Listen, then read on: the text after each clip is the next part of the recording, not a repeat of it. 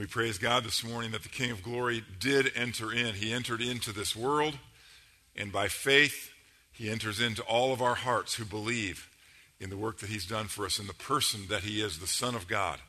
Perfect man, fully God, and living in our hearts by faith. Let's bow together in prayer. Heavenly Father, we thank you that you open our ears to hear, that you open our eyes to see. We know we can't see the things of your glory without your help. Our perspectives, our ability to perceive has been so clouded by our own sin nature, by the sins around us, by the fallenness of your creation. But we thank you that by the power of your Holy Spirit, you open our eyes. You open our ears so that when we look into your word, we can understand your truth and see what you've done for us through your Son, the Lord Jesus Christ. And we pray that through this Christmas season, that none of us would be guilty of forgetting about the Savior, of forgetting about the baby as we think about all the other things that are going on around us. Help us to stay focused. As we ask that you would help us all the time, not just during the Christmas season, but to stay focused on the wonder of your Son, the Lord Jesus Christ. And it's in his name that we pray. Amen. I'd invite you to take your Bibles and turn to Galatians chapter 4 this morning.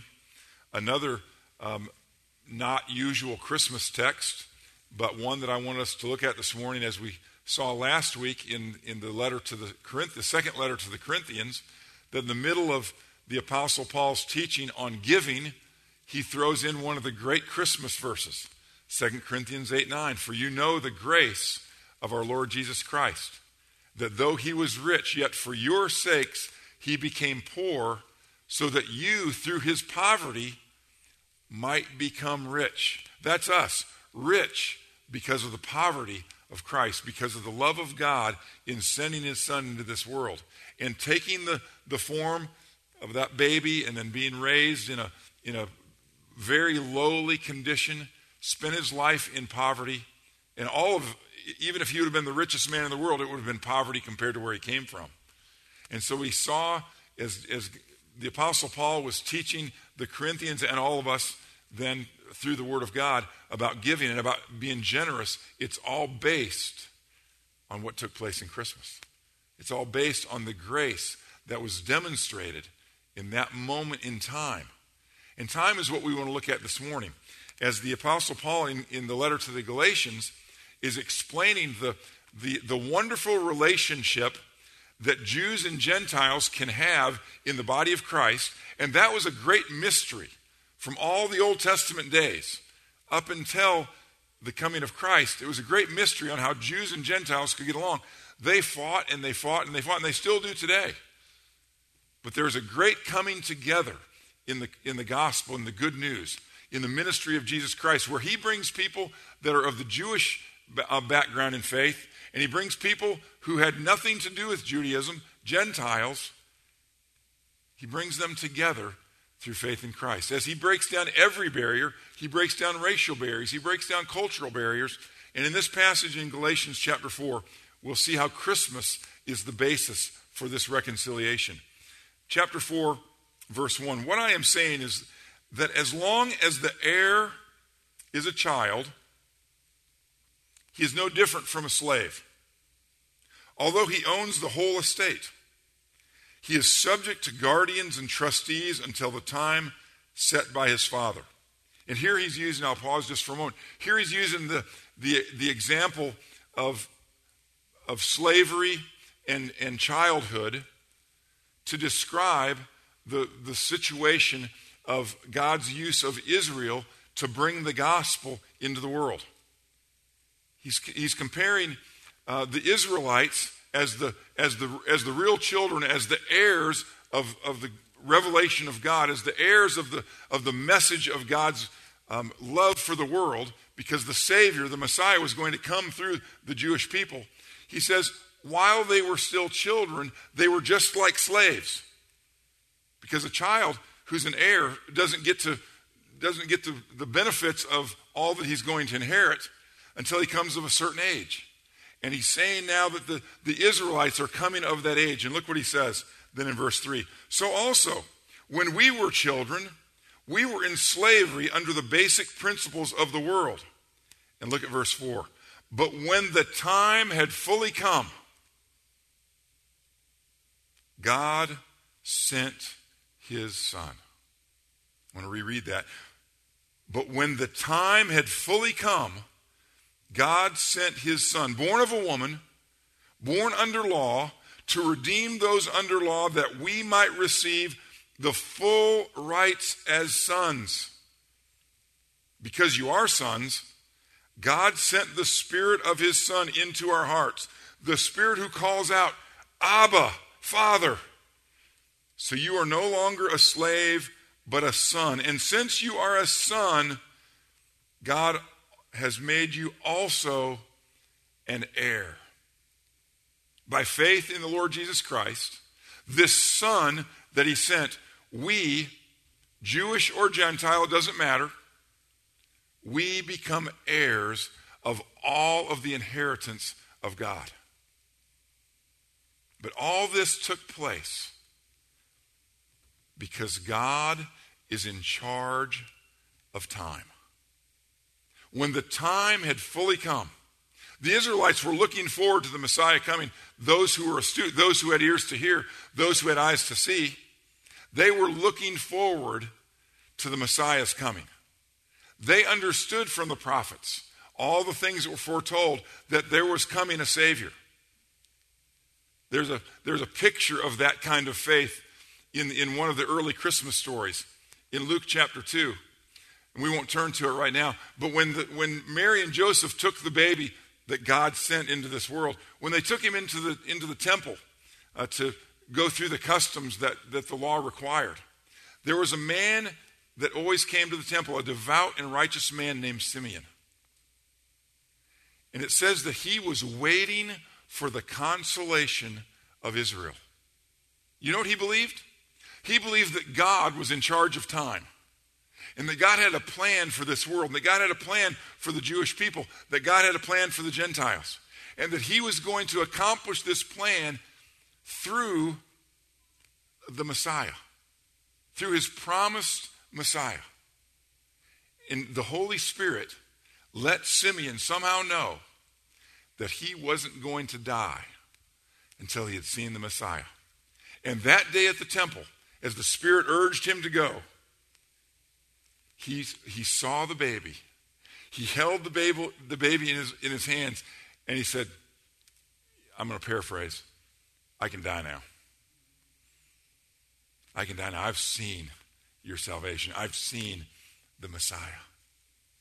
You see, all of Old Testament history, all of history, even not related to the Jewish people, it was all waiting for something to happen.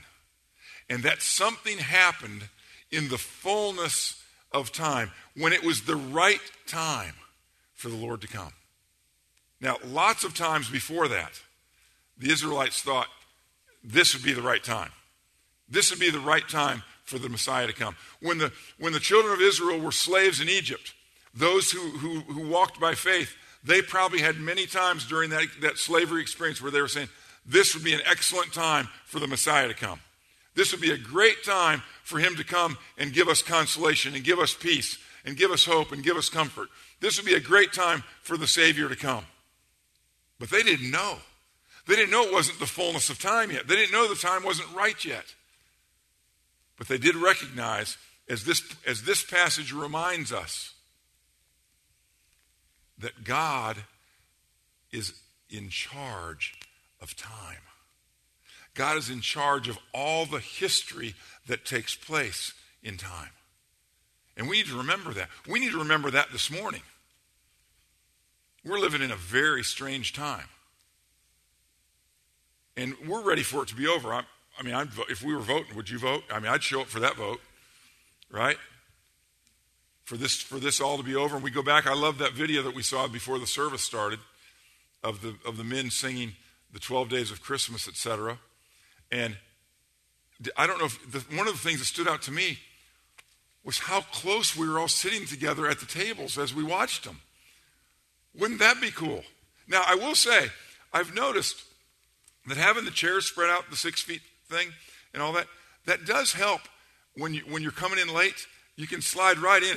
You don't have to bug people or anything. So there are certain good things happening, as a result of this. But won't we be glad when it's over? Well, you know when it's going to be over according to God's word?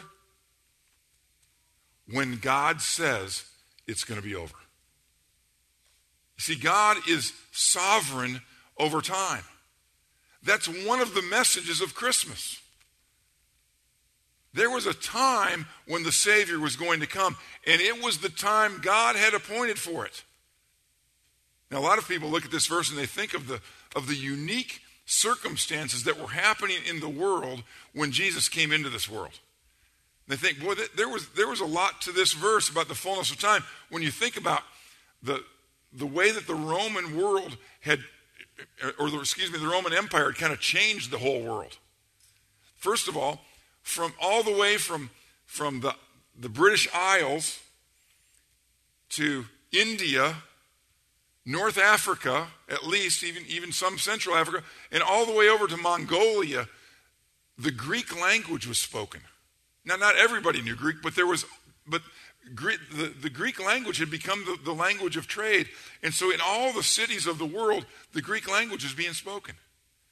And of course, we know that the New Testament was written in Greek, and it was something that the apostles could take with them, and that they could use that language to help the whole world understand the gospel. So that was one of the aspects that some people think, well, that was part of the fullness of time. Another thing that happened all the way back, even to the rule of the Greeks, when Alexander, was conquering the world, he had started this system of roads. And by the time the Lord Jesus showed up, the message of the gospel could be spread out throughout the world quickly because there were great roads. And they could do it in peace because of the power of the Roman Empire. The Lord Jesus was born during this period of history known as the Pax Romana, the peace of Rome, when the whole world was basically at peace because everybody was afraid of Rome. Now, there were little patches of rebellion here and there, but for the most part, it was a peaceful time in the history of the world, and the gospel could be spread throughout the world very quickly during that time period. So there were lots of things going on that point to this being a really good time for the Lord Jesus to come. But most of all, when God says in his word, when the time had fully come, he's really talking about when the right time had come for him to bring his son. He knew exactly what needed to happen. He knew exactly what all the world conditions were, but he knew exactly the way he had put this plan together. Because he uses a very, very similar phrase in Ephesians chapter 1 when he's talking about the second coming of the Lord Jesus. Let's turn to that real quickly. Ephesians, it's just one letter after Galatians. Ephesians chapter 1.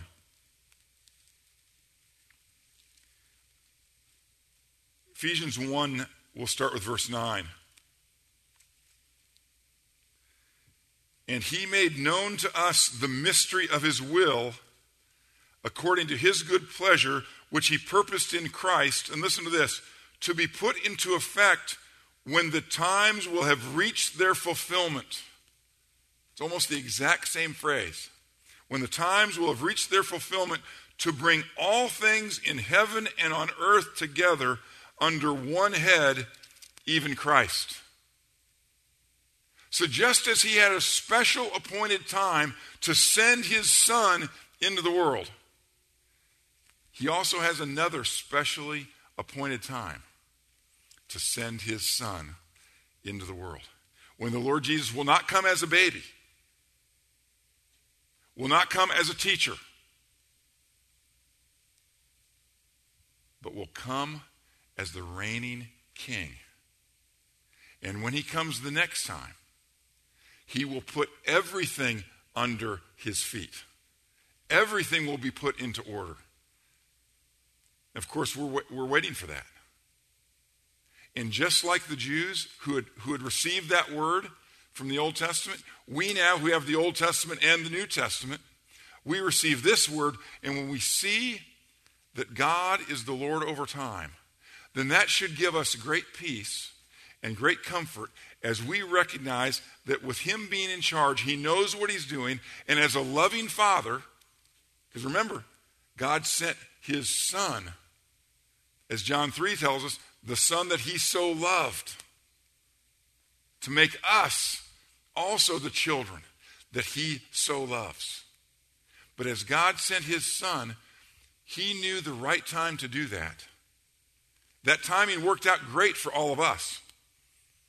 Because sometime between the time that the Lord Jesus was sent and the time that we put our trust in the Lord Jesus Christ, so I'm speaking to all of us who have put our trust in Christ or maybe will today, God worked it out in time for the right person to hear the message, to come to faith themselves, and then to tell somebody else that message, and then that person coming to faith in Christ, all the way until that message got to us. Wouldn't it be an exciting thing to see all the people that were involved in us getting the message, in us coming to faith in Jesus Christ? Since that day in Bethlehem, since that day that Simeon held the baby in his arms and said, I see, now I'm holding and I'm looking at your salvation. Wouldn't it be great to see all the people that God has used to bring all of us to this place where we are today? Some of us here to express our faith, some of us maybe here to begin our faith. But whatever the case, God has been faithful in time to bring us to faith in Christ. Some of the people that God used to bring us to faith in Christ went through horrific things in their lives. They were probably like the children of Israel back when they were slaves. Some of the people that were involved in bringing us to faith in Christ through their lives and through their work, they were probably saying, Lord Jesus, please come. It's got to be the right time. I don't think I can take it anymore. I don't think I can take one more bad thing to happen in my life. But you know what God said? It's not time yet. I'm the Lord of time. And I know when the right time is to come for my son to come. And until then, trust me, I'm going to use you. Even through the difficulties of life, I'm going to use you. You keep on going. And all of us here today can say, praise God that those people kept on going. Because we're a part of the fruit of their ministry. And again, who knows, with a group like we have today and participating online, who knows how many thousands of people were involved through their lifetimes in living their lives faithfully to Christ, in doing the things that God called them to do, in sharing their faith with others that eventually brought us to faith in Christ. I share that to give us hope this morning, to remind you that as the time had fully come for the Lord Jesus to come, until the time is fully come for him to come back, he's going to use us. He's going to use us. On good days, he's going to use us. On difficult days, he's going to use us. This morning I heard a testimony. Someone had gotten bad news that a surgery that they really need just got denied by the insurance company. Ever heard that story before? Well, they just got the news, a week before the surgery that insurance company's not going to pay. Now, that's not the end of it. Of course, there's the dance, that has to take place after that. Hopefully, they'll still cover it. But this person said, after one of the things that God used to help me recover from my disappointment was I was going to have the opportunity to help the people that I was going to be talking to now through this insurance battle, to help them to see how a Christian handles adversity and disappointment. That's a pretty good perspective. What if that was our perspective? What if that was all of our perspective? And that we recognize that even the difficulties are going to be opportunities for us to shine for Christ. are going to be an opportunity for us to be a part of this great movement in history. Remember, all of this that's happening is in history, is in time. And we're all a part of this. And what if we all recognize that even on the difficult days, even on the sad days, even on the tragic days, God is still working in time through his people on his way to the next stage of this great plan that he has laid out, the coming of our Lord Jesus Christ. And what if we all committed ourselves to submit ourselves to this Lord of history, this Lord who brings fulfillment to the time, this Lord who sent his Son when the time was right to do the thing that we so desperately needed him to do, born of a woman, so that he could save all of us who are born of women. That's all of us. Born under the law, so he could save all of those who are under the law, the Jewish law and the natural law, the law that we all have written on our hearts. He fulfilled all of that law perfectly so he could save, so he could redeem all of us who were slaves to sin of breaking that law. All of us were like that. Every single one of us were born into sin, and we've done very little else than break the laws of God, whether the laws written on our hearts or the laws that are recorded in God's word. But he sent his Son at just the right time so that the message would go out, and it has reached us, and it has brought salvation, it has brought forgiveness of sins, it has brought the gift of eternal life to every single one of us who believe. And God has been patiently working through history to bring us to Christ. He will continue to patiently work through history to use us to see others come to Christ as we wait on the next fulfillment of the times when the Lord Jesus returns. And so, as we celebrate Christmas this year, let's recognize that part of the message is that God is sovereign over time. We don't need to be in a hurry. We don't need to be in despair when we don't think we can take it anymore. Remember, those who went before us, they stayed faithful to the Lord. And the end result was us coming to faith in Christ. Well, what would happen if we stayed faithful to the Lord, even through the difficulties that we face? Wonder who will come to faith in Christ because of our influence, because of our witness, because of our ministry. Remember that. That's part of the message of Christmas. God sent his Son in the fullness of time. Let's bow together for prayer. Our Heavenly Father,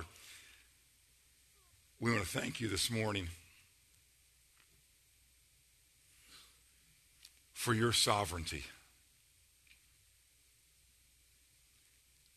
We want to thank you that nothing surrounding the history of Israel, nothing surrounding the birth of your Son, nothing surrounding the many, many series of events that have taken place since the birth of your Son, nothing has caught you by surprise.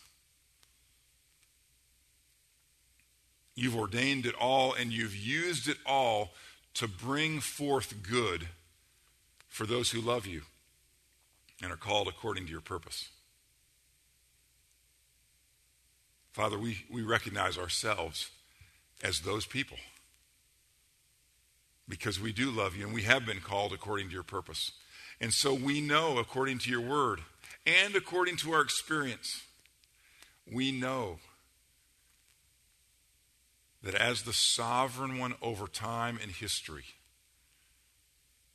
you are the one who is able to make all things work together for good. And we thank you for that.